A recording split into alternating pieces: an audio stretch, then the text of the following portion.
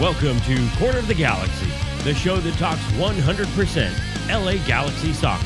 We're glad you could join us. Now it's time to sit back and relax as your hosts navigate through the twisting, turning, but never boring world of the five-time MLS Cup champion, LA Galaxy. Hello, everybody. Welcome to Corner of the Galaxy on cornerofthegalaxy.com, coming to you live from COG Studios on Thursday, June 27th, ahead of the LA Galaxy's Saturday matchup with the San Jose Earthquakes. A lot of fun rumors out there sort of milling around. We're going to talk about that. We also have some mid-season awards that we're going to hand out. Have a good time with that as well. Get you an update from training, as Larry Morgan, not on Twitter, was out at training today, getting you all the latest from the training ground.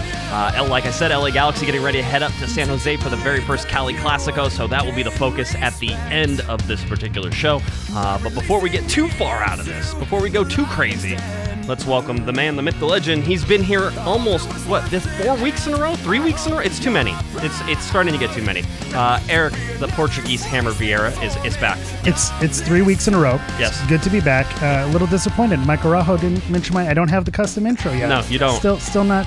Darn, didn't get to that. Yeah, I don't know how that made it through, but enough about me. Yeah. Congrats are in order. Because I made it to another podcast. No, I saw a post. You saw a post. For Papa Josh. Ah, yes. A new father again. A father again. Congratulations. L'chaim. Yeah, thank you. I appreciate that. Yes, my wife and I are happy that we'll have a baby boy in December. So an off-season baby, I was gonna say, as requested. The consummate professional even plans his children in the off-season. Well done. I wouldn't say that, but I mean, it was. Yeah, we don't want to get too much into the family planning aspect of this. It was at least lucky. So right. So however we want to do that. So December. Awesome. Around December 19th or so. Congratulations we'll see. to you and your lovely wife. I was actually, I can say this. I'm sure my son, who will eventually be born, will hear this, 25 years down the road. But I was kind of hoping it would be a girl at one point, because then I would have one of each and I could be, I was going to say it. That's I'm in that boat and I'm wrapped up. I'm good to go. You're good to Seal go. it up. Yeah. Let's go home. Yeah. I was gonna take the 3 points and run. I was gonna give a little like Vegas, like show my cards, nothing in my hands, and I'm out. But that apparently didn't happen, which is just fine as well. So yeah, it's all good. A future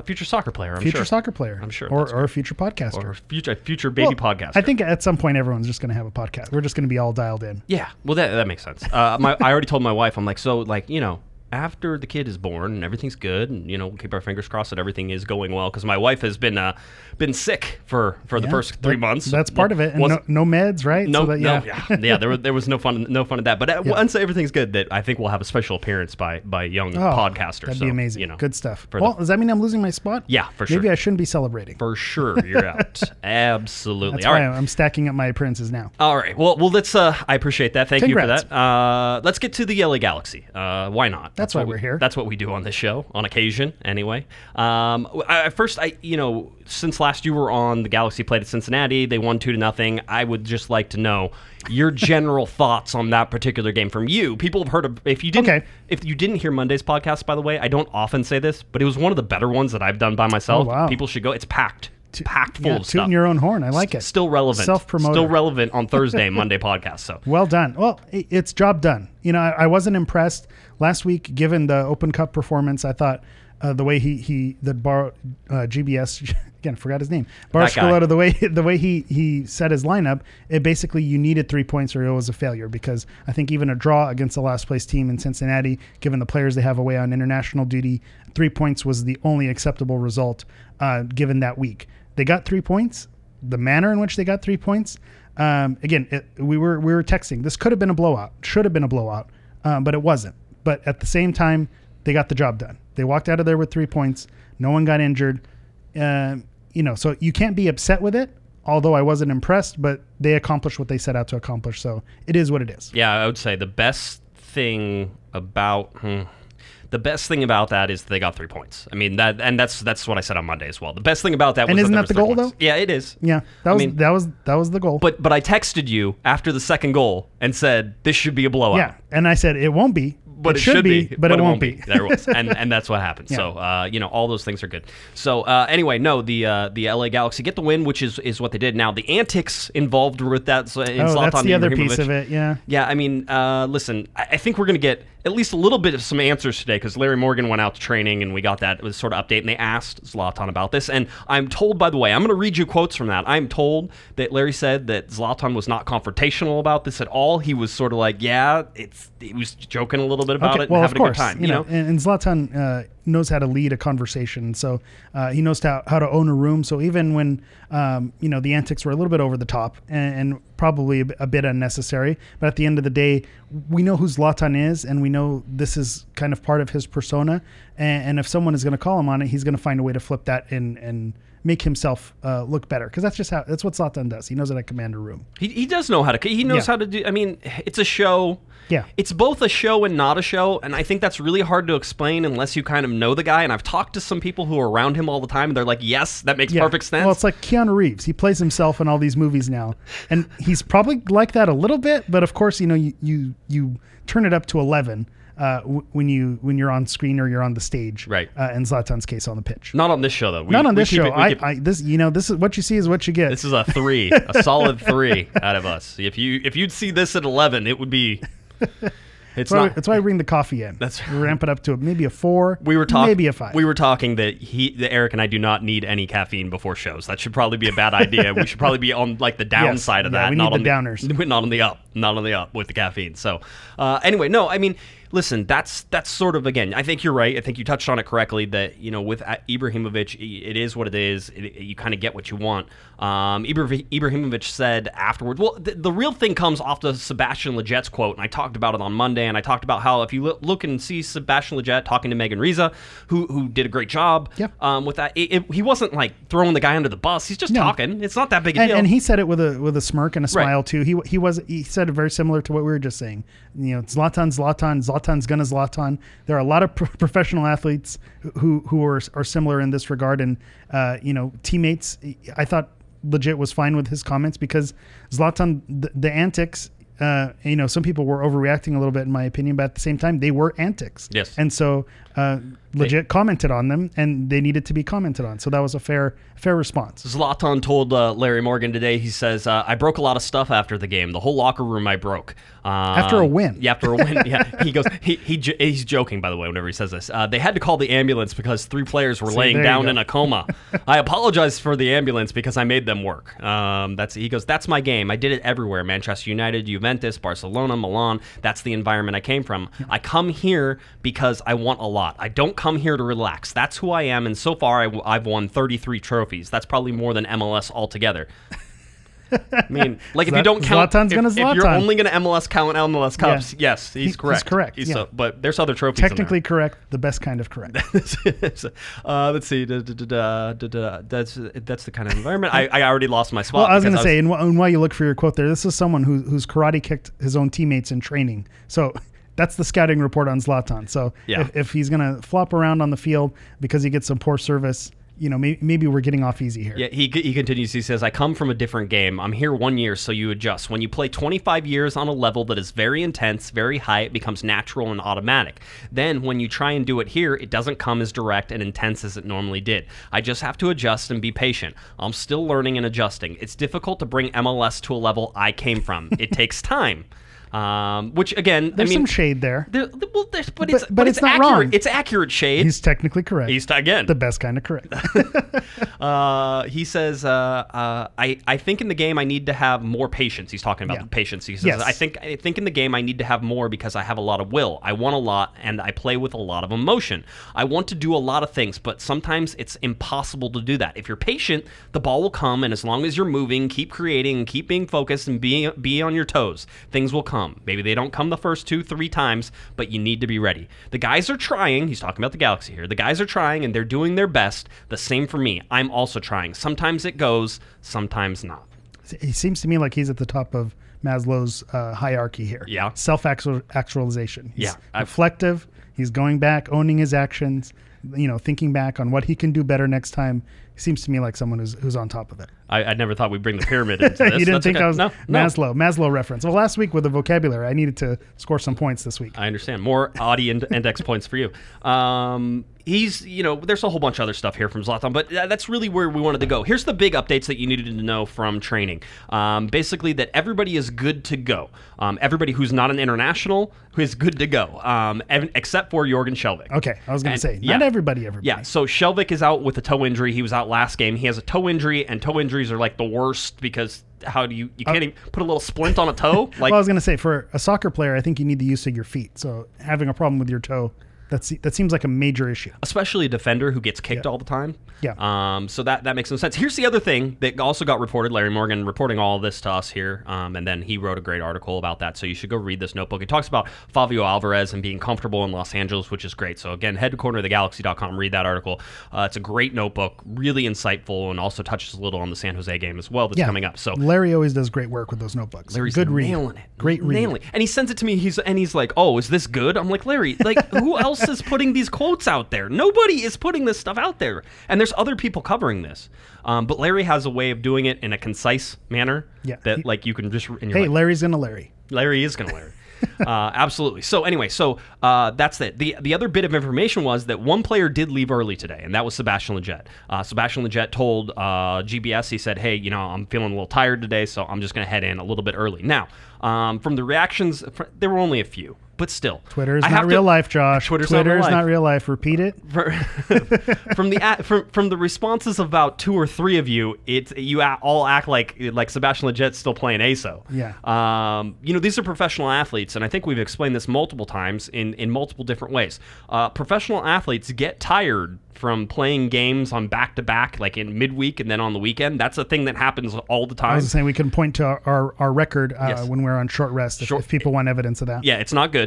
So that's one thing. And then professional athletes, I don't know, in any professional sport, how whenever you always, Eric, whenever we were on teams, we're always like, "Yes, coach, got it, coach," and all this stuff. You'll run to that fence. You bet, coach. Yeah, and these guys are like, "Hey, Guillermo, how's it going today? Did you have a nice day?" And Guillermo's like, "Okay, guys, I want you to work hard today." And they're like, "You got it, Guillermo." And they're not like, our coach. They might call him coach. I mean, there's some respect there, and there's clear that there's respect. But there's respect from the other side as well, which is that players and managers have a respect that whenever you're not feeling 100%, you need to say something to somebody. And also, with a team that's right now has a lot of players gone on international duty, an injury is something that can really harm this team. And so if your body, Lletget is coming off of an injury, he had to be subbed off early, 3 games ago, 4 games ago? I mean, I know there was the international break in between, but this is someone who's had an injury history on the field. He's going to know, hey, if I push it a little too hard, I can re-injure myself. We have a game in 2 days. I need to take myself out of this drill. I think what happens is people hear Lletget left early, he was tired. There's a narrative because Lletget maybe hasn't lived up to expectations, and I know this year. I was going to say we have some awards coming up, and he may be a recipient of 1 or 2 of them. He hasn't lived up to expectation, so when you have a player who isn't living up to expectation, leaving practice early, it makes it very easy to push the narrative. Oh, come on, what's wrong with this guy? Why isn't he working hard? I think that just that I think is what kind of snowball affected some people's reactions. Well, and the other thing is that I think we all live within the trauma of Giovanni Dos Santos, and I'm not going to practice today because I'm injured, and there's certainly allegedly there's certainly some of that, and I can understand people viewing that through the window. But Sebastian Lletget has, whenever he's on the field, tries as hard as anybody I've ever seen. Yes. There's no, and by the way, the work rate is not the knock on him. By the way, we're talking about practice. All right, we're talking about Alan practice. Iverson here? Yes, no, I mean we are talking about practice. And by the way, when you leave early from training, you know what that usually means is that you went through all of the stuff that you were supposed to do, and then the individual stuff that guys do afterwards. He probably didn't do any of that. Okay, well, unless Valdecantos followed him home, he could have. He may have. He could have. I wouldn't put it past him. He could barge in at 3:00 in the morning. Get in the bicycle. And he's like, you do the sit-ups. Do the sit-ups. I always feel like he's German more than he's Argentine. I don't know why. I just always imagine the cigarette in his hand. I just feel like that's part of it. I don't know why. He seems like a very healthy guy. I don't think he would be at the cigarette. That's why it doesn't make any sense. But that's just how I imagine it. I understand how that means. Well, so that's sort of your update from training. It looks like everybody that was playing in last game is probably going to play in this game. I think unchanged lineup. I'm thinking unchanged. Yeah, which means that Dave Romney will get a chance at his fourth consecutive MLS shutout whenever he starts. I had to MLS it. Yeah, I like the caveat, but well done. The Open Cup there doesn't. But yeah, it seems likely that Romney will probably get that started left back. So we'll talk about a little bit more of that game coming up here towards the end of the thing, the end of the show, not just the thing. Hey, it's the thing. What's that thing we do? It's been a long stuff. week. What time is it? I am headed up to. I'm on vacation right now as we speak. I'm headed up to San Jose on Friday. Not even supposed to be here today. Yeah, exactly. Now Clerks. All right, cool. So I'm actually not even going to come back until Monday evening. So if you're looking for a Monday podcast, there isn't one. It'll be on Tuesday night, more than likely. And with the 4th of July break, I think that's makes fair. Some sense. Yeah, we'll allow it. Thanks, I appreciate that. So you look at a Tuesday night, that'll get you ready for the July 4th game, and then there probably is no game because there's no game in that weekend, so it'll go back to the Monday. So that's how that works if you're looking at the schedule of the shows coming up. All right, so I'll be up in San Jose though, providing coverage. So you can follow at Galaxy Podcast on Twitter, and you'll have all of my in-game and lead up to all that stuff. The Galaxy will travel up to San Jose on Friday. So actually, I think they're leaving way after me though. So I don't think we'll run into them. You're not going to catch the same flight? No. I'm not going up to LAX whenever I can fly out of Orange County. That's 5 minutes away. So smart move. Yeah, I leave at like 6:45 a.m. I doubt they're getting up at 4:30 to get up to San Jose. They're not getting the economy plus. No. That's not how it goes. So they'll be up there on Friday night, and then the game is on Saturday at 7 p.m. Then they fly back on Sunday. They train on Monday because they do have the game on Thursday. So that'll sort of be their weekly schedule as we go. But being the LA Galaxy are through 17 games, now officially halfway through the season.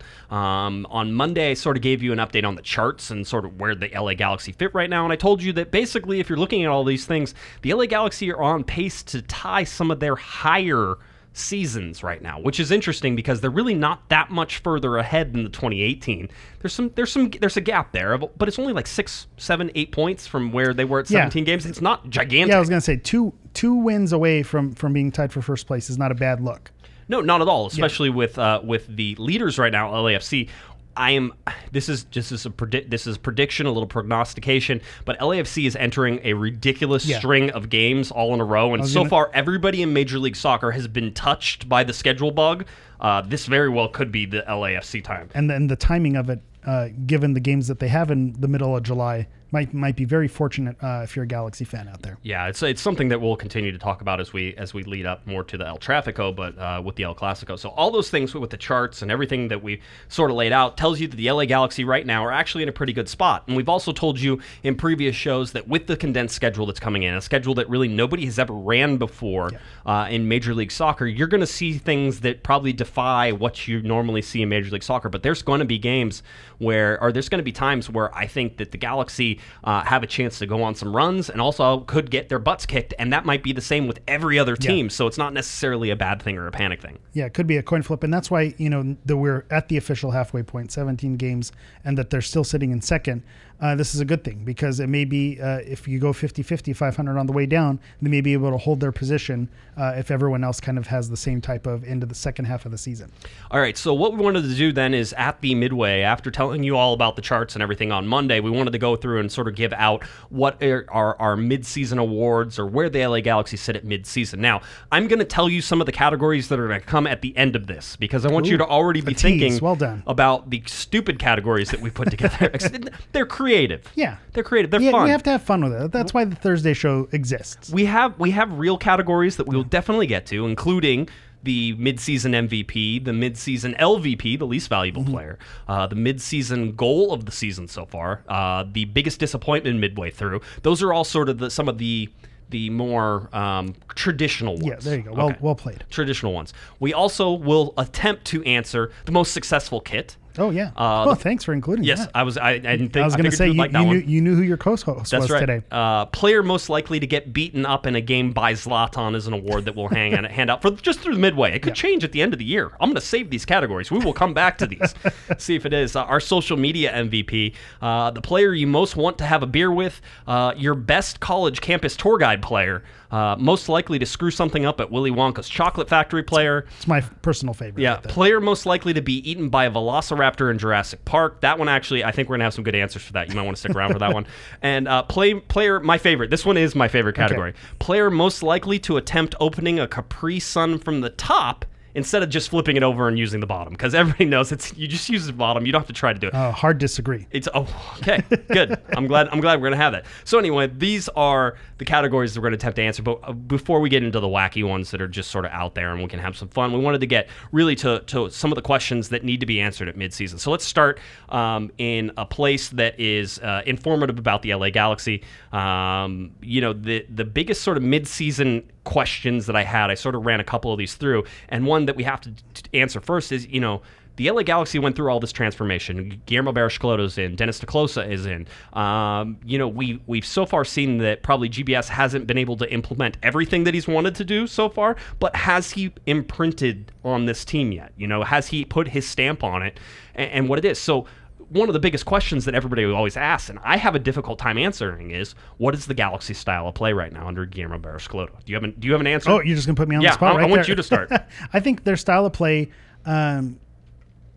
is pretty predictable in the fact that, they build from the back, push it out to the wing, and then cross it back into the box to Zlatan. I think the way their personnel is set up is to push forward and possess moving forward, and then once they get it out to the wing, to put it back inside and go to your target striker. I think right now that's how they're set up, and that's their style of play. The thing that's tricky is when Zlatan's not on the field and you have, Ima Boateng up in that place, or you have Uriel Antuna playing the long ball to Ima Boateng over the top is not the best game plan. Right. But if that's how you've been practicing, that's how your style has been prepped, it's going to be difficult to go away with that and change your game plan when you have a different striker. But I think right now that's their style is to build up, push it to the wing, and then the wings bring it to the center to your target. Yeah, I think the biggest sort of, I don't know if it's the hallmark or the biggest indication of what GBS is trying to do is the fact that the outside backs, the right back and the left back, are so integral to the offense, right? And they have to be. And that means that, a lot of times you're tucking those inside midfielders inside more, right? So those guys who are in front, so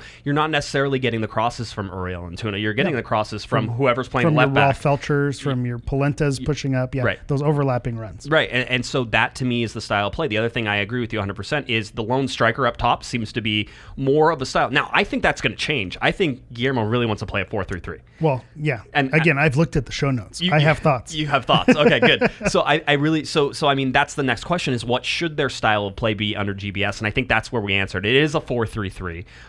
It's about having probably more technical midfielders and midfielders that are able to score and cross and you're still going to get the outside backs pressing forward, but therein lies the rub. Yes. Because I think with the personnel on this team, you can't really, what should their style of play be? I think it should be, overlapping runs in the wings and putting it into your target striker, because right now that's who you have. You have Zlatan up front.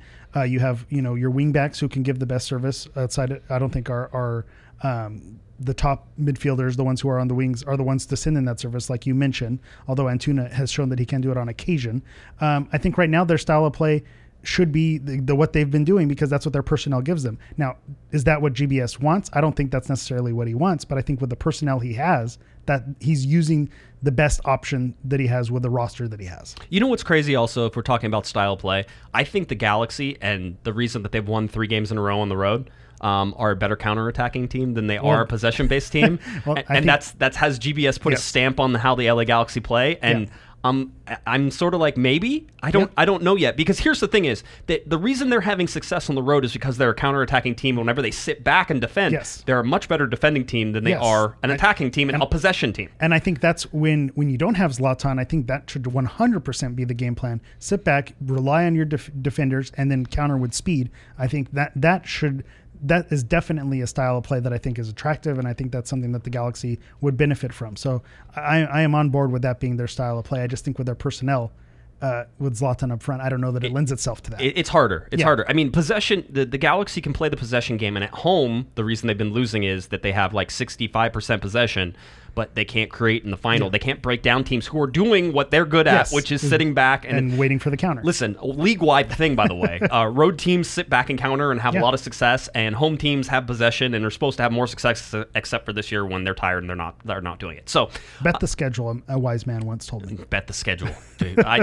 That's coming up to San Jose. It's really messing with my head right now, and I've been arguing. Whenever I do the show notes, obviously I'm sitting there trying to, formulate my answers in my head, right? It helps the show go in the directions that I think we should go and all that stuff. So I'm formulating. So this whole time I've been flipping back and forth and back and forth. So there's no answer at the end of the show that I have of what I think is going to happen. It's guaranteed to be wrong. That's all it is. We know that. So then we basically have three head honchos here with the LA Galaxy when you think about it. Well, number one is Chris Klein as the LA Galaxy president. Number two is Dennis DeClosa as the general manager that get brought in, and then Guillermo Barros-Schelotto basically in charge of that technical staff and all that stuff. So those are the three guys. So how have each of those three guys done through the first 17 games? Are we giving grades? I don't like grades. Just give me your feelings on each one. My brain wants to go to grades. I think Chris Klein, like a B performance is what stands out because he's been quiet. Right. The Galaxy has had success because he's let the general manager do their job, let the head coach do their job. So he hasn't interfered, but at the same time, you don't look back and say, well, Chris Klein did this, did X. He has. So you can't give him praise and really elevate him to that role. But at the same time, we haven't bungled the situation in years past, so I don't know that we can be too upset with his performance this season. Can you say A for this season because of the fact he made, and I don't even know if it was him, but he made a conscious effort to not be involved because his involvement. I still feel like, that's a tricky. It's tricky waters because I think you need to do something of worth to maybe elevate you to that A territory, right? That going above and beyond. I think right now, just doing what you're supposed to be doing. You can argue that that's what a president should do. Is you don't need the president, getting involved in every single aspect. It's hiring the right people and letting them do their thing. Yeah, and that he's done. Okay, so we agree he's somewhere in that, and understanding that. So then you look at Dennis DeClosa. I mean, so I was trying to think, like, if you're not going to give him an A, let's say if you're not going to give him, like, he did a great job, an A+, then you, if you're that's as any teacher, you start with 100% and then we subtract, right? So I mean, where are you subtracting from? Because really, in all the moves that he's made so far, it seems like they've worked. I mean, has he missed on anybody? I don't think he's missed. I think the only maybe question mark may be Pipo. And I think he just needs to settle in, I think. And so that still remains to be seen, but it doesn't look like he's going to be a disaster on the field. And so you look at the players that he's brought in, he hasn't missed. And until that's 100% for me. It's until hard. Until there's a contract that over the next few seasons we say, man, we really are paying this guy too much. Right. And it's hamstringing us because we're unable to go and get other players. I think given the way that we thought the Galaxy were against the cap, we didn't think they were going to bring in the players that they did, and the players that they've brought in have been, starting caliber players who are succeeding on the field. And if we're going to talk rumor watch, Christian Pavone, right. When we first heard that rumor, it's like, no, it costs too much money. He'd need a DP slot. There's just no way it works out. If that deal goes through, then give extra credit to Dennis DeClosa because he's figuring out the mechanisms and finding a way to bring top talent to the Galaxy, and for that, I don't think he's had a misstep so far. Yeah, I'm not going to disagree with anything you said. GBS, how has Guillermo? So Guillermo's a little hit and miss for me, and the only reason is that I think that that his second half adjustments, where I thought at one point the Galaxy were a second half team, that doesn't seem to be the case anymore. It seems the opposite. It's a question of when he pulls subs in, I feel like he waits too long, and then maybe some of his not tactics, because I hate getting into that. You don't know what he's saying out there, so I can't really question his tactics if he's telling everybody, let's sit back and just absorb the pressure and we're good to go. I mean, and you're like, okay, roll the ball out, let the players do their thing. We're not hearing the X's and O's conversation from him. Yeah, it's not like he's playing the 3-6-1 from Steve Sampson's World Cup. I was just listening to American Fiasco, so that's all. That was a classic. If you haven't listened to that podcast, it's especially now with the current women's World Cup team in France. Yes, there's some good connections there. There's some fun stuff to sort of pay attention to. But anyway, I mean, there's not like he hasn't put out crazy lineups. Yep. There's I think he's learned from some of the mistakes he's made already. I think if anything, he's been too conservative. Maybe he has. I really think that he's settling in, and I think he is sort of putting a stamp on things. So the big questions then go are what pieces are the LA Galaxy missing, and where do they need to add in the summer? And I think the rumor points to the piece that they're missing, which is they need a right winger. They need a creative goal-scoring threat. You said it right there, a goal scorer. Yeah. I think not necessarily a striker, but someone who isn't afraid to shoot, someone who has a record of scoring goals, has a history of scoring goals. That, to me, is someone you need. I think you need someone to help supplement Zlatan's ability to put the ball in the back of the net. Ola Kamara was that guy. he had a knack for finding a way to score a goal. Wasn't always the prettiest goal, wasn't necessarily the best technical skill, but he knew how to score. Right. And I think there's something to be said for that. I think Alessandrini is someone who could have filled that role. He knows how to score. He, has the ability to score, not afraid to shoot. And so now with him out, that's what's lacking. So I think Pavone appears to be someone who they're looking and targeting. That's the type of player they need. Someone who's not afraid to shoot, a history of goal scoring, someone who could put the ball in the back of the net. That to me is what they need, an additional goal scorer. So midway through the season right now, you get to play the, what asset are you willing to trade to get something? Now, the rules on this are fairly simple, because it's standard rules whenever you look at all this stuff, which is you can't get rid of something you don't want for something you do. So all y'all who just raised your hands trying to get rid of Jorgen Skjelvik, calm down. Nobody's taking Jorgen Skjelvik. He's all right? not on my list. He's not on the list of people. In my mind, the assets you're willing to trade to get something are: does anybody fancy Boateng? What can you bring in for Boateng? Well, Dave you Romney kind of argued against yourself a little bit. Yeah. Because I think he's maybe given apart from last week.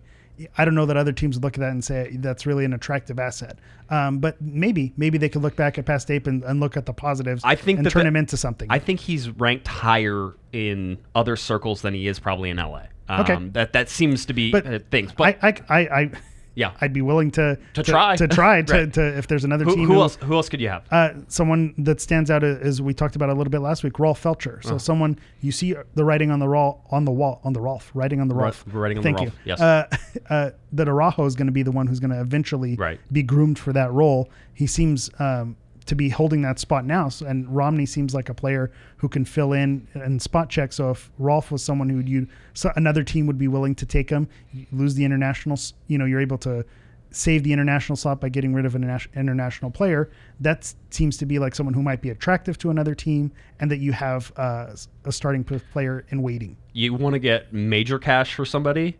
Trade Daniel Steres. Do you think major cash is coming for him? I mean, so tell me, for the most part, tell me that he's not starting on most MLS teams. 100%. If you trade him, right? He's starting. He's 100% a starter. And he's a domestic player, which is attractive. Which is why the Galaxy wouldn't want to do it, but it's very attractive to everybody else. That just screams a lot of Tam and Gam. Yes, Tam and Jam. I knew that one would upset you. Okay. But yeah, I think a lot of teams would be willing to trade for Daniel Steres. So if that helps you in any way, I could see that being a positive. But he's been so good this season. It'd be tough. That's tough, but that's the rub. All right. If you're going to gain something from it, you need to give up something. Trade the Portuguese dude was somebody in the chat room. Trade all the Portuguese dudes because they're gone. He's loaned. There's no unless they're talking about me. I don't think a team wants me. Madam Serrano uses sell in quotation marks and says, sell Jorgen to Hammarby, get Pavone on a prorated TAM deal, full purchase in the winter. I mean, sure. That's a great deal. Can you make that deal? I think I finally put the pieces together. I think Madam Serrano is Dennis DeClosa. I think it is. I think he knows all the mechanisms to make this work. That's how it works. Dream trades. That's like what they should have a dream the trade machine here. It's like does not compute. No, your trade is not accepted. Hammarby has rejected your offer. Yeah, they're like, why? They wrote back and said, why would we want Jorgen Skjelvik? Shrug emoji. Yeah, exactly. It doesn't work at all. All right, let's get to some of the awards then that we have. Let's get to best win / signature win. Let's start there. I don't think there is a signature win. Do you think there's a signature win? The funny thing is you say it just about every time I'm here. The best win is against Philadelphia. And in my brain, I want to say, no, it's not. But when you look back, it really is. 2-0. The caveat is Marco Fabian got injured early. So one of their best players went out, and there was a late red card. But at the same time, shutout. 2-0. They scored 2 goals. They dominated possession. Jim Curtin after the game said they couldn't keep up. So I think that's their signature win. That's their best win of the season. I will put the other one in there as well. I don't think there is a signature win. I think there's a best win. I mean, parsing words, but however you want to say it. I had that one in mind as well, so it's there. I think it might be my second because just the way the LA Galaxy played for 75 minutes of the Minnesota game. The 3-2 win. That's where they lose me. No Ibrahimovic was 2-0 thanks to 2 first half goals. It was such a good win for the Galaxy, and it was without Ibrahimovic. Yeah. I mean, that to me, the way that they flew around, everybody was excited. Remember after that game how excited everybody was? And people, that's when Antuna, given the Gold Cup that he's having now, he's definitely on everyone's radar. But that was the first game where you realize this guy's got wheels, he has a heart, and this is someone who's going to work hard for this team. That kind of put Antuna on the map for me. So I understand that wanting to be a signature win, but the meltdown and giving up those goals quickly and almost almost blowing that game takes it out of contention for me. Okay, I understand. Let's go to the the worst win. Worst win. The worst win. So what game did the LA Galaxy win that you were sort of like, wow, okay, I mean, I'll take it, but... Well, it was at SKC. Oh. And to me, it's because SKC basically blew that game. They had a lot of opportunities, missed a lot of open shots.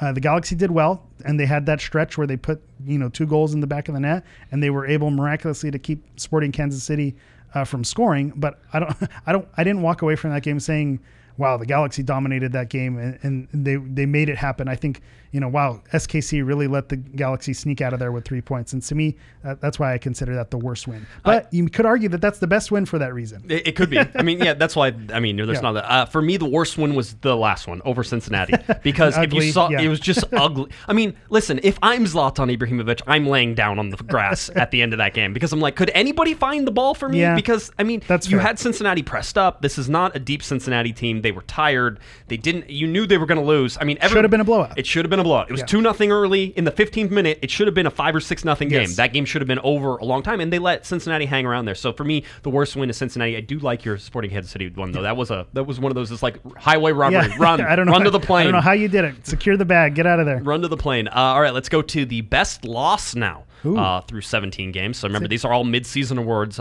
Best loss. All right, mine is, which is interesting. Okay. I tried look through a whole bunch of these. I'm not sure I really believe in any of these, but I'm going to go with the one. Well, I've got a clear one. It's clear to me. To me, the best loss the Galaxy took was the 2-0 loss to New York City FC. I wow. know why they lost. They were tired. I know why they lost to, and that started with the Columbus game, right? And so why that happened.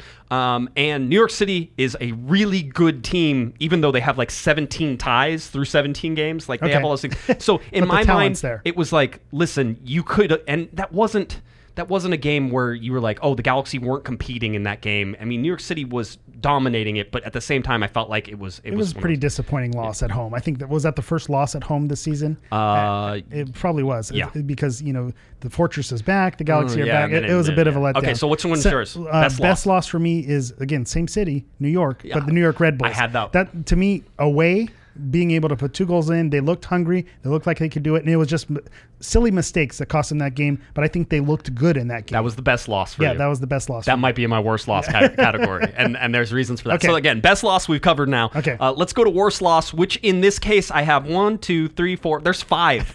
That's not 5 fair. on here. I know. I'm supposed to pick one.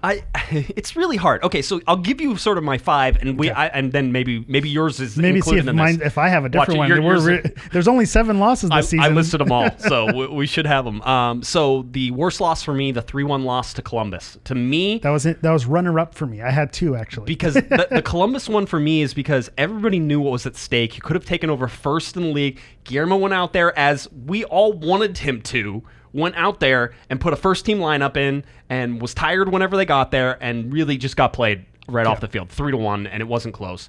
And it hurt the team long range because then they learned to lose to New York City, and it's like they stretched it. They kept trying. So that one has repercussions. That's it's fair. not just that one. And looking back, that game is one where the Galaxy came out and it's like it was over before it started. It just seemed like they were beat. They shouldn't have been, but they did not have it in that game. They didn't look dangerous. There was no point in that game where you thought the Galaxy can get 3 points in Columbus. It was over pretty quick. Well, and then I have the New York Red Bull 3-2 loss. New York Red Bulls, Galaxy outshot New York 20-14. Yeah. They outpossessed New York 62-38. They dominated New York at every turn, and they lost that game 3-2. You're making my case. They played well. That's their best loss. The 1-0 loss to Colorado is there in terms of worst loss. The 2-1 loss to New England. Bad team. And the 4-0 loss to Portland in Open Cup. Is that allowed? I don't know. This is the MLS halfway point. It is. Dave Romney's MLS. Yeah, that's right. Whenever you talk about MLS. The only reason I threw that in there is because we talked about that. Yeah. That the Galaxy shouldn't have lost that game 4-0. It was bad play from a undermanned roster. You could have lived with losing, but losing in that fashion was embarrassing. It was bad. So anyway, okay, what's your worst loss? Mine was the Colorado loss. 0-1. For the same reason Cincinnati was your worst win, is because it should have been a blowout. Even without Zlatan, they had no business losing that game. They've won without Zlatan on the field, going away to Orlando.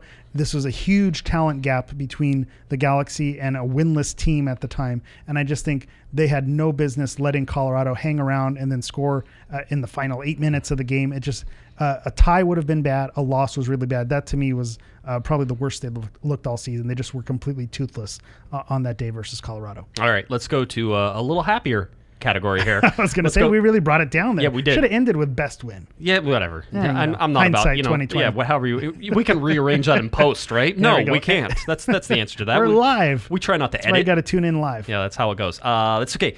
MVP. So your most valuable player through the first 17 games of the season. I think it's pretty obvious, but who do you have? It's obvious if you're Josh Guessman, but Yes. not if you're the Portuguese Hammer. It's Zlatan. Oh my God. He's your MVP. It's a no-brainer. He leads the team in goals.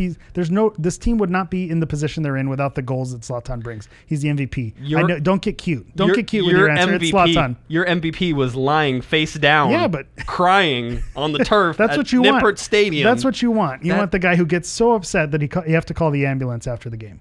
It's very simple. And again, you're right. You shouldn't overthink it. It's Jonathan Dos Santos.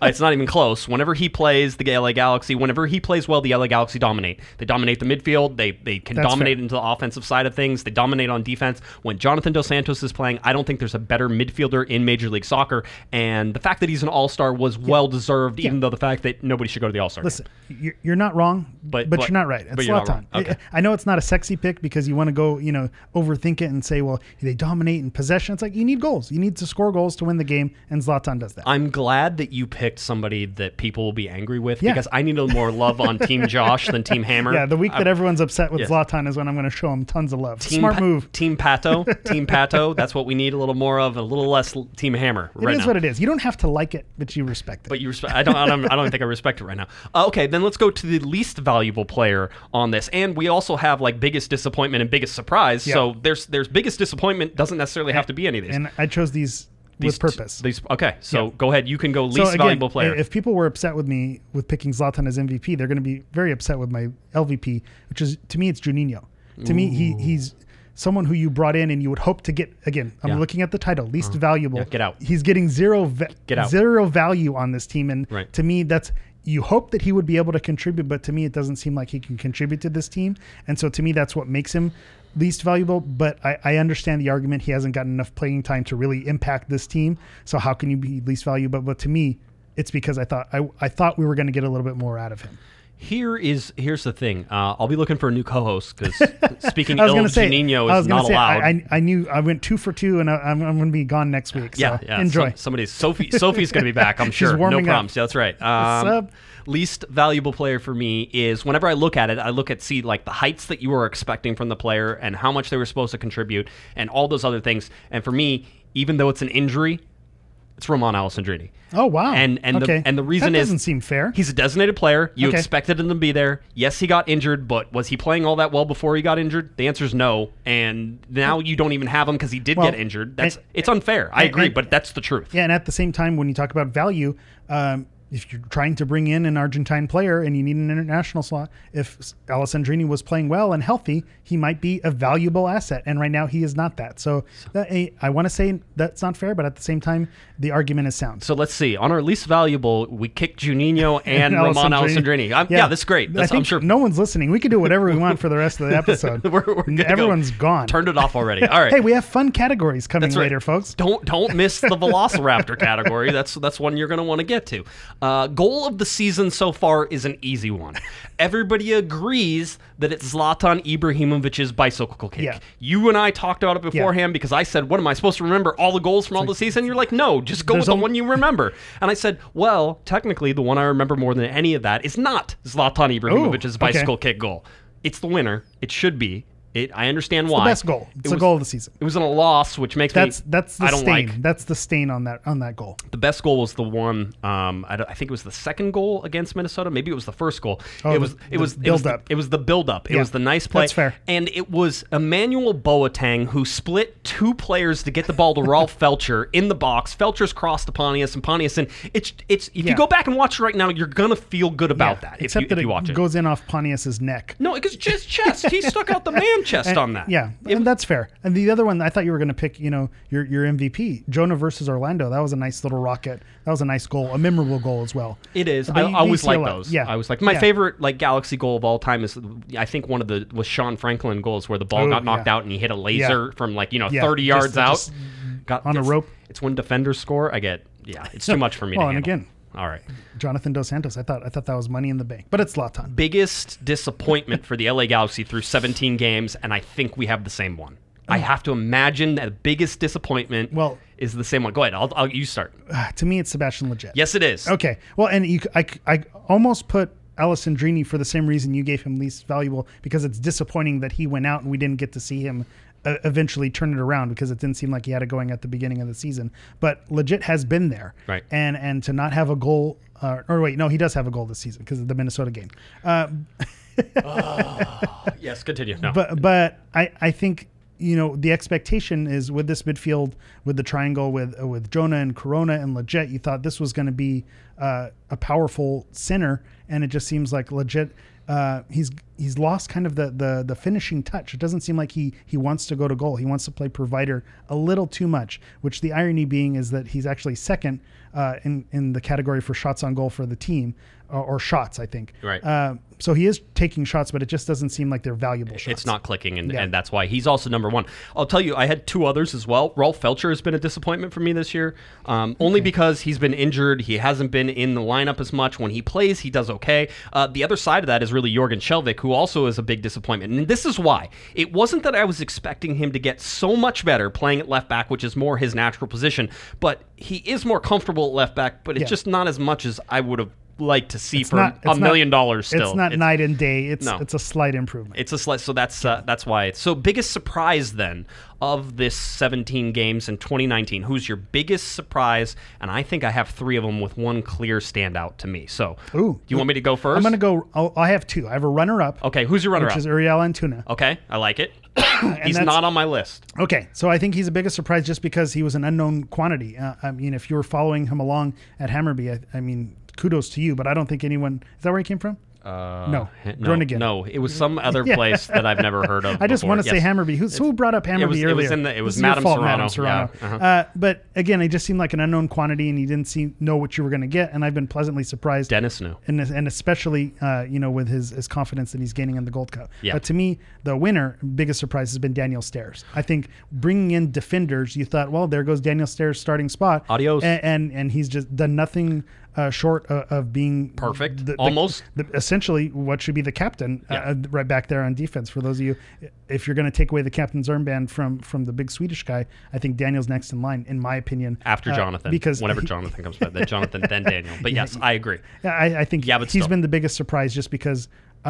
I don't think people expected this. I didn't. Yeah. I didn't. He's my number one. He's my number one biggest surprise. Well, we're on the same page. We're on the same page with Daniel Steres. Again, for all the reasons he shouldn't be playing, and he is, and he's forcing Guillermo Barros-Schelotto to be like, I can't take you off. He's forcing him. Yeah. If he would take Daniel Steres off right now, I think people would be like, what are you doing? Yeah. Although, if you put Giancarlo and Diego Polenta back there, are you really that? Like, I'm like, okay, you can try that, but why would you when Daniel Steres has played? So, Perry Kitchen has been a big surprise for me. I think he's played, and granted, he's been injured so much. We've seen a very short window. I was going to say, the sample size big enough to give him the award. David Bingham, also a surprise. Okay. I think he's played a lot better than I expected him to sort of play. I expected him to be average. I think he's been above average. He's had some moments. He will always have moments. Okay. Guess what? Jaime Pinedo had moments, all right? People just tend to forget that he had moments. Donovan Ricketts had moments. Josh Saunders had moments. Brian Rowe had a moment yesterday. Our brain went to the same thing because Brian Rowe definitely had moments while with Galaxy, and yesterday, if you saw the Wayne Rooney goal, that was not a shining moment on his highlight reel. All right, let's go to our fun categories now. We got about 5-6 minutes to get through. Oh, that's it? Yeah, we'll see. If we're having a good time, we can go a little bit longer. I don't care. I mean, it's whatever we want to do. It's our show. We can be here till 9. I don't care. All right, let's go. And you have to give out this. You are the kit man. You watch the most successful kit for the LA Galaxy right now. It's a kind of a cheat of an answer. Yes, I like those. The most successful kit has been the Parley Blue Spirit kit. because they're undefeated. They're 1-0-0. There it is. In that. But I posted something on Twitter. If you follow me at GIS Hammer, I've been compiling if you know me, I'm a fan of a good looking jersey. So I've been keeping track of the Galaxy's record with their jersey. So in their primary white kits, they're 8-5-0. In Night Navy, they're 2-2-1. And in Parley Blue Spirit, they're 1-0-0. And so I have a Google spreadsheet with pictures and a breakdown of their records according to their uniform. So undefeated in their Parley kits. Right. But obviously they wear their white kits more than anything. So naturally, if they have a winning record, their white kit is going to be the most winning of the bunch. Wow. But there's just no losses in it. Wow, I just didn't think you could get this wrong, and yet you have. Night Navy is the obvious answer, and nobody even liked that kit when it came out, and all of you are like, no, I loved it. We saw those responses. You've grown to it now. Yes. Even me, I like it now. And that's why I refrained from giving an opinion on it at the beginning of the season. Just don't, because you know you're going to like it eventually anyway. At some point you'll come around, and it's grown on me for sure. All right, player most likely to get beaten up in a game by Zlatan Ibrahimovic. To me, there are multiple answers that could be correct on this, because at one point I think Zlatan wanted to kill everybody. Yeah, that's fair. I think Sebastian Lletget is very high on that particular, and it's not because of his comments, it's because of the passes sometimes. Yeah. The other correct answers for this, I believe, is anyone who plays right or left back will also get beaten up in a game by Zlatan. I had the wording on this one. I said most likely to get in a fight with Zlatan, and to me, Diego Polenta seems like a guy who's not going to shy away from a fight. So if Zlatan for any reason had any beef, I feel like they would definitely go at it. Yeah, I'd watch that UFC fight. Joe in the chat room says that Ema would. The Ema's not going to get in a fight with Zlatan. No, they love each other. Yeah, they're best buds. That's BFFs. Best bromance right there. Yeah, hey, save it. Oh wait, I don't even have that one on here. We didn't even talk. You have it. Which one is it? It's Ema and Zlatan. Yeah, there you go. But the cheat answer, it's Ema and anybody, because he gets along with everybody on that team. It could be Ema and Jonah. It can be Ema and Zlatan. There's a picture from training earlier today. Ema and Fabio are getting along. So Ema just seems like a guy who's easy to get along with. It's because he's tiny and you can put him in your pocket. You can just take him anywhere. And to that's the humor in watching Zlatan and him interact. The height difference alone makes it the best bromance. I have a dark horse in your social media MVP. I know you were the social media expert, but I am going to tell you that the answer here that everybody's going to immediately go to is Sebastian Lletget, because he has the looks and I don't have that. Incorrect. Yeah. I know who I want. Okay.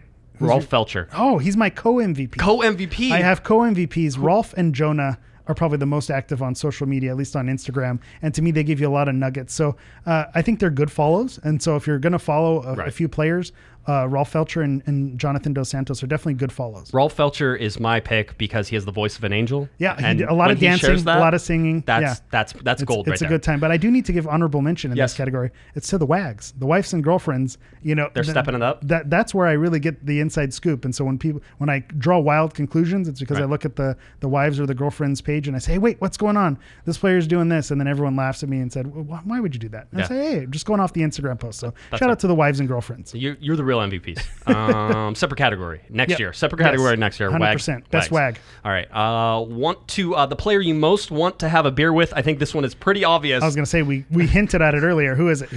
For me, I went with Joe Corona. Oh, because to have a Corona with Corona. Corona with Corona. Except that is Baxter in here? Except I said that you can't drink Corona if you have a Corona with Corona. Yes. To me, it's Emma Boateng. Really? He seems like a great hang. Is he old enough to drink? Yeah, of course. He's Is he tall enough to drink? He's tall enough to drink. He's tall enough to ride this ride. Emma Boateng is the person everyone loves Emma, and I love him too. So he's my best hang. Joe Corona is the correct answer. You got that one wrong. Oh well. And now, I mean, really, the most important. I think this is one of the most important categories that we've had is which player would be the best college campus tour guide. I went with Chris Pontius. Why Chris Pontius? It just seems like he would know his way around a college campus. I don't know why. He just has that look like someone who would maybe be the president of a fraternity, a stand-up gentleman, glowing recommendation. He's going to show you all the proper things on the campus of Cal State Dominguez Hills. Pontius is an excellent man, but you missed an obvious answer here. The obvious answer is Tomas Hilliard Arce, because he went to Stanford, right? So he's not an idiot, right? You don't want somebody who's an idiot leading you around a college campus. You don't want somebody to be like, this building was constructed in 1800. This is a tall building. It was 1800, and then somebody goes, why was it constructed in 1925? And it says 1925 right on the building. They're like, that's the address. Smart guy, that type of thing. That's a little road trip for you. I don't know. Good stuff. That was back in the day. So Austin, Massachusetts. Yeah. It's Tomas Hilliard Arce is easily the correct answer with this. He went I don't know about easily, but easily. It's your show. We'll move it along. Most likely to screw something up. This was your category, I have to say. It was my category, and I've already given him 2 awards. It's Emma. Most likely to screw something up at Willy Wonka's Chocolate Factory is Emmanuel Boateng. You think he can't follow rules? I think that he'd mess something up. He'd fall in the chocolate river, or he'd eat a blueberry or an everlasting gobstopper. I just think he's mischievous, and that's why. It's Jorgen Skjelvik because he likes the Swedish fish, even though he's from Norway. He would be like, oh, where this, and then he goes in and he's like the schnozberries taste like schnozberries. And then maybe Boateng comes out in the role of an Oompa Loompa to roll him out. That's mean. That's not right. That's heightest. Especially with the next category, which is player most likely to be eaten by a velociraptor in Jurassic Park. I've got answer. You have multiple answers. My first answer is Juninho, just because why? I just feel he's like not fast. I just feel like everyone would find a way to get away, and I just feel like Juninho would just be left behind, and the Velociraptor would get him. But I think the real answer is Zlatan. Zlatan would think he could wrestle the Velociraptor and then just get eaten and ravaged by it. Yeah, the answer. I know everybody immediately went to like Emmanuel Boateng, but if you remember, that's just not fair. That's not fair to all of you. You know that they killed the black guy in that movie off early, so Ema's not the guy you want to put in there. I think we just got shut down on YouTube. You would think he would be fast, right? You think maybe he can outrun a Velociraptor? I don't think you can outrun a Velociraptor. Well, yeah, that's clear. How well can you hide? The answer is clearly Servando Carrasco. Clearly, wow. Clearly, because he looked good in that pit hat, right? Like the little hat that the guy had that whenever he was thinking. And you could understand him sort of like walking next to Laura Dern as she's lacing up the shoes, getting ready to run, and be like, we can't. They're hunting us. So he has the look. He has the look. Okay. That's fair enough. It's Juninho. That's okay. Or Zlatan. Good. All right. Now the final one. I think this is the final one. Do we have any more after this? That's all I got. Okay. Good. I'm tapped out. Player most likely to attempt opening a Capri Sun from the top instead of just flipping it over and using the bottom. I mean, we all know when you were a kid at halftime, you get your orange slices, or maybe afterwards you get your orange slices and you get your Capri Sun. Yeah, and Capri Suns were after the game. Yeah. You would always. Where'd you play that you got the Capri Sun at halftime? In the Orange County, man. We were rolling in it. You try to fit that straw in the top of the Capri Sun, and lots of things bad could happen. You could go through the other side. Oh, that's disaster. You could break the straw. There's all these different things that could happen. So who on the LA Galaxy is bold enough? And I think there has to be precision from this player. There also has to be a certain recklessness, right? Yeah. Because you got to be like, I can get it in there. Do we have the same answer? The way you're setting this up, I think we have the same answer. I have two. So go for it. I'll let you go. Mine is David Bingham.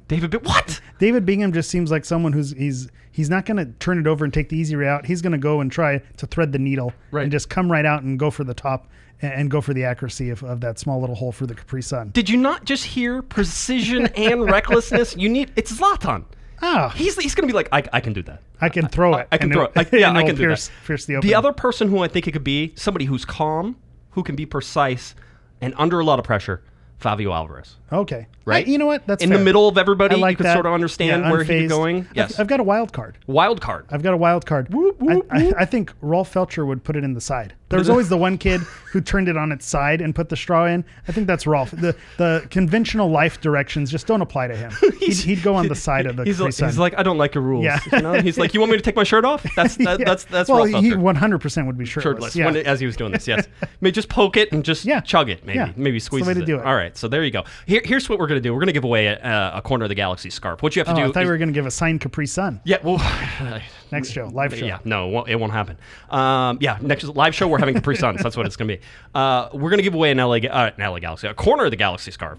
So if you want to get a Corner of the Galaxy scarf, you have to email us at cornerofthegalaxy@gmail.com. You email us with your category and your answer. You have to do this by next Thursday, basically, or next Friday. Let's do it through next Friday. Okay. So that way it gives everybody a chance to sort of get in there. But cornerofthegalaxy@gmail.com. Give us your category and your answer. The best category with the best answer. That one person, Eric and I will decide who wins that. And, well done. I like go that. Through that. And then we could definitely go through honorable mention for those of you who have some good categories. I'm excited. This will be fun. This is good times. All right. So I know we went a little crazy on that. We had some fun, but you know what? It's a long show. So there's plenty of good good stuff in there. The Gold Cup schedule coming up. There's one game that you really should be watching. It's on Saturday. I think it's about 6:30 p.m. is the kickoff time. Mexico versus Costa Rica. Somebody asked who you should be rooting for in this particular game, because with Costa Rica, you have Giancarlo Gonzalez, and with Mexico, you have Jonathan Dos Santos and Uriel Antuna. So the clear answer as an LA Galaxy fan is you're rooting for Costa Rica. Oh, okay. Because you want Jonathan Dos Santos. I was going to say, as an American, you root for the Velociraptor to come in and just tear everyone apart. Yeah. But okay, I'll go with Costa Rica winning that one. Then you get Jonathan back. You get Jonathan and Uriel, back. and everything's okay. I don't think that's happening, by the way. Panama, Ernesto Walker, I believe, still with Panama there, so they're playing Jamaica on Sunday, if you're paying attention to that one. And then the other game, if you're looking for a rooting interest, is you're going to want to be rooting for Argentina on Friday at noon as they play Rolf Felcher's Venezuela, because you want Rolf to be done. And the chances are that is the end for them. Yeah, most likely. I don't know. Argentina hasn't looked great, but at the same time, this is what they do. They don't look great, and then they end up just scrapping away wins, getting 90th minute penalties, and they have Messi on the field, so you never count them out. Excuse me. As far as injuries go, Ramon Alessandrini's still out. Rolf Felcher, we have no idea. He gets lots of treatment. I haven't seen him play any minutes He's getting yet. a massage the other day, so yeah, if he's injured, he's getting it worked on. That's certain. And then Jorgen Skjelvik with toe injury right now. That is it for the LA Galaxy's injuries as far as we know. We'll see what happens when guys come back from Gold Cup and maybe with Rolf Felcher coming back from Copa America, and sort of how they reintegrate and whether they go straight in or whether they need some time off. I think what the timeline is going to be, because let's say worst case scenario, Mexico does get eliminated. Worst case scenario, if you're Mexico, Uriel and Jonathan come back, but do they start immediately, or do you give them lead time? Do they need to acclimate, or is it because they've already been getting minutes with the national team, they're ready to go? So it's going to be interesting how they're integrated back in. All right, let's get you updated on Christian Pavon as well. Let's see. How do we couch all this? There seems to have been a move, at least on Tuesday, that the LA Galaxy have offered a firm amount of money. Now, the rumored amount that's out there has been out there for a while. It's $12 million and about 50% of the player. That seems to sort of be where everybody's settling on. Whether or not that's true or not, I've been told that maybe those numbers aren't true, and they're not 100%. It could still turn out to be that way. There's lots of information sort of coming in and out as we talk. The stuff that I can tell you about and that I can give you information about is that the LA Galaxy are still interested. We know that. Guillermo Barros-Schelotto said it, and talking with people, my people close to the club, it seems like the Galaxy are still interested in Pavon. So with Pavon possibly coming in, it still sinks. There's still a lot of work to be done here, and that's sort of anybody you see talking about it right now. If they're saying that it's imminent, I don't believe it's imminent. I believe this is going to have to play out. I believe that the Galaxy are going to have to figure out ways to open up room. The designated player thing is an issue. There seems to be an indication, at least from some close to the club, that Ramon Alessandrini is not going anywhere. So if he's not going anywhere, then how do you bring in Pavon, and how does that work? It seems like there is. Is that a political move though? Because you're not going to say Alessandrini is going anywhere. It could be until Pavon is in town and it has the contract in front of him. You don't, because if something falls through, we know with international players things can fall through with visas and with bank transfers. There are a lot of things that can go wrong. So if you already say Alessandrini's on his way out to bring Pavon in, and it falls through, then you have an angry Alessandrini come September if he eventually gets healthy. So it seems like that's the piece that needs to go. There's this, but we'll see. There's this interesting take that I don't know how feasible it is. I mean, technically, I think with the averages and the contracts and stuff like that, you might be able to sign Alessandrini to an extension, and therefore the average of that, whatever that is, it would be a lower amount than the 1.8 or 1.9 he's almost making. Whenever you look at it, it would be a lower amount, and then that would average out the rest of the contract. It's still there to be below $1.5 million, which is then a TAM. Yeah. Well, that was the discussion with Giovanni Dos Santos at the start of the season, is that they were going to extend him through 2056, and that he'd be making less money. You'd stretch that out over time. But with Alessandrini, it's a lower amount of money. It's a lower, which again, I think but that also makes sense in terms of what Alessandrini wants to stay. He's been wanting a contract extension. The Galaxy have not extended it. Is this a way? But does that also hurt the LA Galaxy? With his injury history, is that something? Yeah. So anyway, the big takeaways I want you to understand as you're looking at all of these is that as far as I'm concerned right now, and I'm sure this will change on Friday, but as far as I'm concerned, the LA Galaxy are interested. There seems to be an actual offer that has either been made or will be made. It seems like Boca is sort of mulling that over. The numbers haven't changed in terms of like the $12 million and the 50%. That stayed the same. That means the Galaxy would have to sell him for $24 million basically to break even. Mm-hmm. Which, by the way, you don't need to break even on this. I know everybody thinks you do, but if you lose $3 million on this deal, but you get a couple of good seasons. But you get a couple. That's well worth it. But I mean, I think the Galaxy are also thinking that if he plays well, that you're also looking at a potential for a much higher ceiling in the $40 million range. And I think that's MLS 3.0 is that the selling league approach, getting a young player, have him showcase his talent, and then head off to Europe. All right, let's get you through the standings here real quick. By the way, if you didn't catch it on Monday, there were lots of rumors that Diego Polenta was going somewhere. I'm here to smash those, and I think I am the one who smashed them. I was going to say, I was the one who was guilty of fueling the flame. You were fueling the flames? I just said, Polenta's someone who I liked. There's a rumor that he's going. He's gone. Yeah, he's gone. See you later. I like him too much. Things never go my way. The pessimist in me said he's gone. I've been told that he's not going anywhere. Yeah. I also got told that Jelle Van Damme wasn't going anywhere. Ooh, careful. Yeah. That was actually Chris Klein actually told us that, and that was then like a month later he was gone. So it was like it took a little while. Maybe he's telling the truth, and he could have at the time. He was maybe saying that. He wasn't expecting. And I fully believe that he was. I don't think he lied to me. I just think it changed. So that's where you're at. Let's see. Eastern Conference right now, Philadelphia Union got a draw, which basically brings them to 32 points and jumped the LA Galaxy in the overall standings. So the Galaxy now sit third in the Supporters Shield. Philadelphia Union sit tops in the East. At 32 points. And one more game played for Philadelphia as well. Oh, yeah, they're at 8. Montreal has 19 games played. Some of this stuff is crazy. It's wacky. Philadelphia Union, Montreal Impact, DC United, Atlanta United in 4th, New York Red Bulls in 5th, New York City FC in 6th, and Toronto in 7th. Toronto coming up for the LA Galaxy here shortly. Western Conference is LAFC at the top. They are 6 points ahead and played one less game than the LA Galaxy. LA Galaxy at 31 points, Seattle Sounders at 26, FC Dallas at 26. Houston now has been on a little bit of a slide. So as hot as Houston was, and everybody said, oh, wait, they have a whole bunch of games, which, by the way, they still have 2 games in hand on the LA Galaxy, but their points per game has come down to 1.6, the LA Galaxy at 1.82, so that seems to have slowed down. And they were the one team when they kept hovering around the top of the standings that just didn't seem like they were for real, and it seems like they're kind of falling in line. I don't think they're going to fall out of a playoff spot, but I think they're probably not a top 1 or 2 or third place team. Yeah, everybody's mad at you, by the way, for making them upset about Polenta. That was the whole. They're yelling at you in the chat. Don't believe me. Yeah, I was going to say. Believe Josh. Yeah, I'm just a guy. Eric will text me every once in a while, like, what? I'm the guy is this happening? Oh, I was wrong on that. Okay. I'm the guy who saw Uriel Antuna's wife post something and said he didn't travel. That's me. He's a panic. And then I asked about it. and then they yell at Josh. Then they yell at me. Yeah. So it's good times. Don't listen to me. Schedule right now, the LA Galaxy have 1 game remaining in June. Then they head on over to July 4th against Toronto.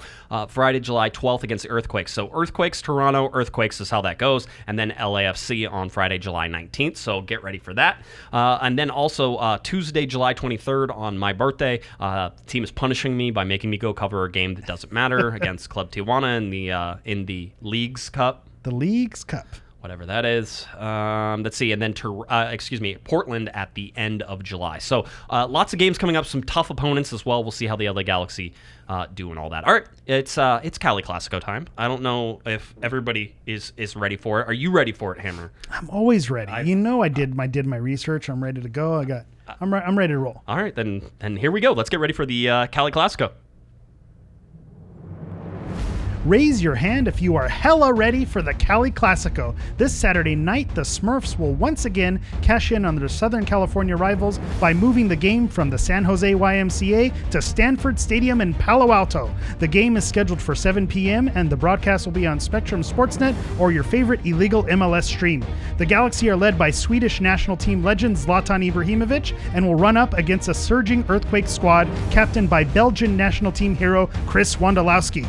You probably won't need to wait until after the game for the fireworks show because this edition of the Cali Classico adds some Argentine Super Classico flavor, as this will be the first MLS meeting between managers Mateus Almeida and Guillermo Barros Schelotto. Which one of these rivals will come out on top? To quote former LA Galaxy defender Jelle Van Damme, California is Los Angeles. All right, there we go. A nice little calm intro. That was good. Was that calm? No, it wasn't. Okay. That was me being sarcastic. I was going to say I called Chris Wondolowski a Belgian. I thought that was, Yeah, I had to fire my shots. I enjoyed all of your shots that were fired. They were. I think everybody is. I mean, the reactions will come on the chat room. It's always a little bit delayed for us. So so I gotta set it in. Boom, mic drop. That's what's going on right now. All right, the LA Galaxy getting ready to face off against the San Jose Earthquakes. Let's just be honest for a second. San Jose is not the crappy team. They're hot right now. That was at the beginning of the year. San Jose also has a pretty dominant record whenever you look at what happens at Stanford Stadium. Yeah. And I was talking to some players today, and basically I said, what do you think? And they said, crazy things happen in the Cali Classico. There's, late goals, which I think is correct.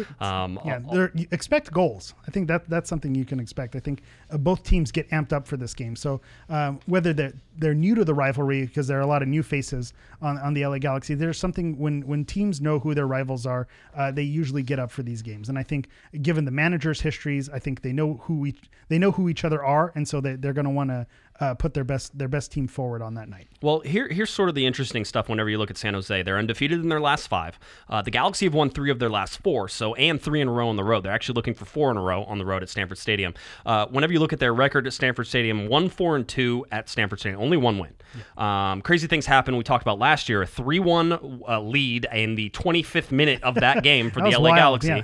Yeah. And they ended up tying that game 3-3. This is also the game that has one of the weirdest moments in recent history with Chris Wondolowski taking a penalty kick against David Bingham. Yeah. David Bingham saving said penalty kick, but the rebound was knocked back. Chris Wondolowski sunk it. Goal. Yeah, Chris Wondolowski sunk it and then stood over and screamed at David Bingham for reasons no one can comprehend. It's because he's Chris Wondolowski. He's the worst. I can't. There's one big thing. If he tries that again in this particular game, he's going to be knocked down. He's going to get checked. Because I can't believe that these guys would not remember that. Yeah. Well, Bingham definitely remembers. And Bingham, who, given his history in San Jose, you can do a coin flip with some of his performances. You would hope that he gets up for this game. I would hope, yeah. I mean, I think you're hoping that the LA Galaxy as a whole get up for this game. This is one of those interesting ones. So all that being said, the Galaxy overall, all-time 31, 22, and 15 in the Cali Classico. So a fairly dominant record over a ton of games whenever you look at this.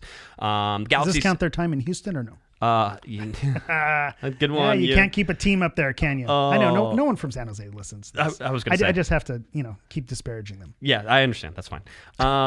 Whenever you look at it, Chris Wondolowski has 8 goals. Zlatan Ibrahimovic has 11 goals. They have Espinosa up there with 7 assists so far, and I think he has 2 goals as well. He's one I'd watch out for as a player to watch. He sort of seems like one of those guys. Here's the thing. San Jose totally started the first team lineup. On Wednesday, and they played on Wednesday night against the other San Jose team, the Houston Dynamo. So it was San Jose versus San Jose. That was a game I was pretty sure everybody was rooting for the Meteor as well. Yeah. Team Velociraptor, as it goes. So you look at all these things. It's a Cali Classico. It's a rivalry game. Trying to, again, we talk about betting the schedule, right? And so if you're a bet the schedule guy, which I'm a big proponent of, you look at this and say, okay, the LA Galaxy don't win at Stanford Stadium, so that's certainly against them. But San Jose started a first-team lineup on Wednesday. They've had a whole bunch of time off, so maybe it doesn't affect them. But if the schedule this year is held true, it tells you that teams that try to play back-to-back with the same lineup are going to have problems. And for me, San Jose is going out a little bit here. If you look again in that game against Houston, which, by the way, they fairly dominated in that game. If you watched it, it was 2-0. They did not pull any subs until the 88th minute. I think that's an important note. That's a very important note if I'm sort of looking at that. And if you go back and look over their last 2 games that they played, and their last game they played, besides the June 26th game, was actually on June 8th. So they had a June 8th game, a 2-2 draw with FC Dallas in San Jose. They also had the Open Cup games. They played Sacramento Republic and LAFC. They traveled down to across town there. Yep. But if you're looking at the MLS games, I was trying to go back far enough to see like how much their lineup has changed, and it's not. No, it's not changing. I looked at the Dallas game as well to see their starters, and it's essentially the same starting team. Yeah. So I mean, either Almeida doesn't trust his bench at all, which, if we know anything about the league's depth, that's a problem. Accurate. The Galaxy have the same situation. They do a lot, and that's why Guillermo waits so long with his subs sometimes. But if you're looking at talent on the field, the LA Galaxy clearly more talented. Yes. But again, 50,000 plus. The average, by the way, the last 7 games played at Stanford Stadium, because they always play. This is their big payday. Yeah. This is why they don't play at Avaya. They're cashing in. They're cashing in. 50,424 is the average over the last 7 games at Stanford Stadium. It's an event. There was 50,743 last year. Whenever Zlatan remarked afterwards, he says, "I've played in bigger places." Well, and I think these are your Zlatan games, and given that the fan base is probably not thrilled to him again, even though Twitter's not real life, I think this is the game. These are the games he gets up for. I think of Minnesota last year. They said they're going to sell out their last game, and he went on there and he put on a show at Minnesota. I think you tell them this is a rivalry game. You tell them they're going in a bigger stadium, and I think these are the games that Zlatan lives for. So if you're a betting man, you bet the schedule and you bet on Zlatan doing some things. It's tough. It's tough. Here's the only reason that I hesitate is because it's a rivalry game. Yeah. You kind of have to throw everything out goes the out window. the window. Yeah. And the fact that just the form, they didn't look great against Cincinnati, and so you think San Jose is playing so much better right now. They have the hot hand, and so if you didn't play well against Cincinnati, how is that going to fare against a team at home with a home crowd, behind them? So that's where it's going to get tricky. But we'll see. Yeah. We'll see. So the results are in for your particular intro this time. Uh-oh. See, I can't see the chat room. I'm scared. Yeah, I know it is. There's a lot of he probably could have done better. Oh, wow. Not his best performance. No, there was none of that. It was all fire. Okay. It was like boom, mic drop. My heart sunk right there.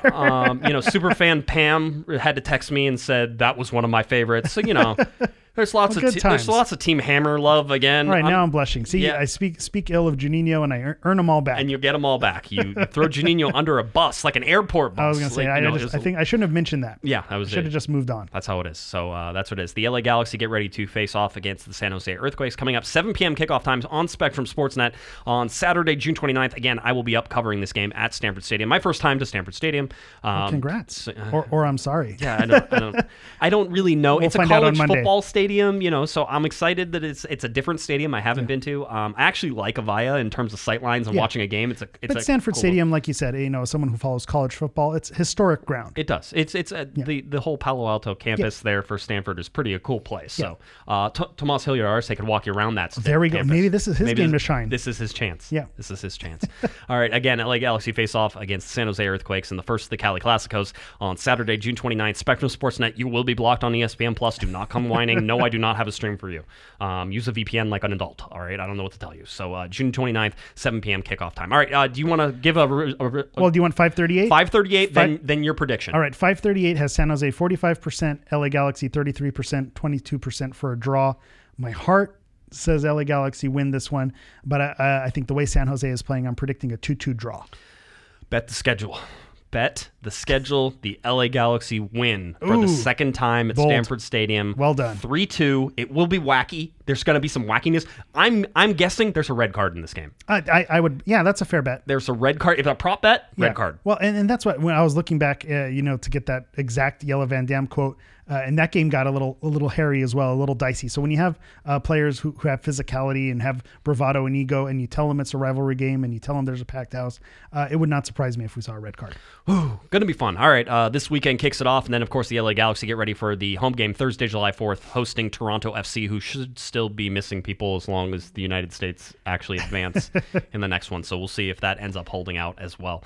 That would be, Pozuelo's still on fire, though. He is. You still have to watch out for that. He is, but if you don't have to deal with Michael Bradley and Josie Altidore, you don't want to deal with Michael Bradley and Josie Altidore. That seems pretty honest. I know there's people who are always like, I love the people who are always like, no, I want to play them at their best, man. I want to take it. No, you don't. You want to take them at their weakest. Give me the sick antelope. Yeah, that's what I want. I want the Velociraptor to get you. Go on a run here. Go on a run. That's what the LA Galaxy need to do, because really you're going to see people who stumble here in the next month and a half. It's too condensed for everybody.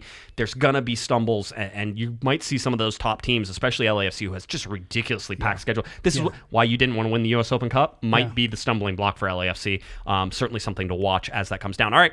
Anything else? You gave your prediction. I gave my prediction. We're good. 538. Everything. We're good? We're beautiful. We're good to go. I just wanted to make sure before we go. All right. Tell people where they can find you. You can find me on Twitter at GISHammer. You could also listen to me on the Guys in Shorts podcast. You can find them at Guys in Shorts Pod. And you could also follow me on Instagram Instagram with the professional foul. That's at Galaxy Profile. That's Galaxy Profoul. All right, if you're looking for me on Twitter, it's at JGuessman, JGUESMAN, and of course at Galaxy Podcast. Head over to cornerofthegalaxy.com. You can buy scarves, you can buy stickers, you can buy all sorts of fun stuff there. Also get updated with Larry Morgan's recent training schedule right there. Definitely want to go to the training and read all that and sort of see what Larry wanted to put out there. Some great quotes about Fabio Alvarez, about the game, everything else. So a lot of really good stuff there. All right, I think that about does it again. If you're traveling up to San Jose, safe trip. Be safe, be smart while you're there. I will be up there in the press box covering the game, so if you have any questions you want me to ask players, make sure you hit me up before the end of the game. All right, for Eric the Portuguese Hammer Vieira, I'm Josh Guessman. You've been listening to Corner of the Galaxy on cornerofthegalaxy.com. Have a great one, everybody. You've been listening to the Corner of the Galaxy podcast on cornerofthegalaxy.com. You can follow the show on Twitter and Instagram at Galaxy Podcast. And be sure to check out and subscribe to iTunes, Stitcher, and Facebook by searching for Corner of the Galaxy. And for all of your independent LA Galaxy news, discussion, and entertainment, including this podcast, head on over to cornerofthegalaxy.com. Fans, thanks for listening. We ask that you be kind and courteous to your neighbors as you leave the podcast. We thank you for joining us and look forward to seeing you again. Until then, I'm Michael Araujo, and on behalf of the entire Corner of the Galaxy crew, goodbye, everybody.